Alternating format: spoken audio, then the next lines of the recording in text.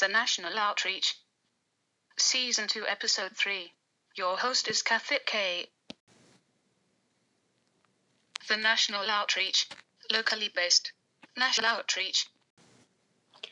And hello everyone, welcome to this nice July 23rd. My name is Kathit K. I'm your host right now for today. RNS will be with you here tomorrow. Welcome to this COVID-stricken USA Day. I hope you guys are well, staying safe. So first of all, I'm just gonna hop into the news really quickly, and then I'll talk more later. So coronavirus. Cases continue to rise in California, Florida, Arizona, Texas, and 43 other states. California surpassing New York in confirmed cases, now officially the new epicenter. Arizona seeing new daily positivity rate highs. In one county, 55% of tested people came back positive. Florida and Texas facing PPE shortages and daily high new records of hospitalizations. ICUs pushed to the brink there. The race for vaccine. Pfizer looking forward to successfully creating the first working FDA-approved vaccine in the world. Only 3 tests left, says Pfizer. Even when one is approved, it will take weeks of chaotic distribution. Next, a new series, Government.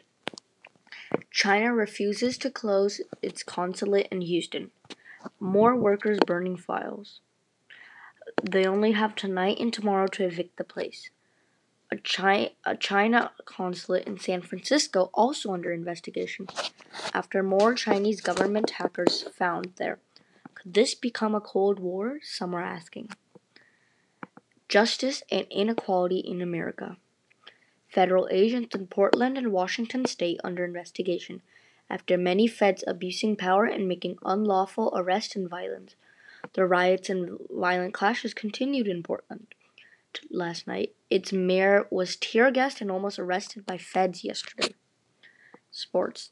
The Washington NFL team has officially changed its name, but the name won't be permanent. They are looking for names to change. Until then, they will call it the Washington NFL team.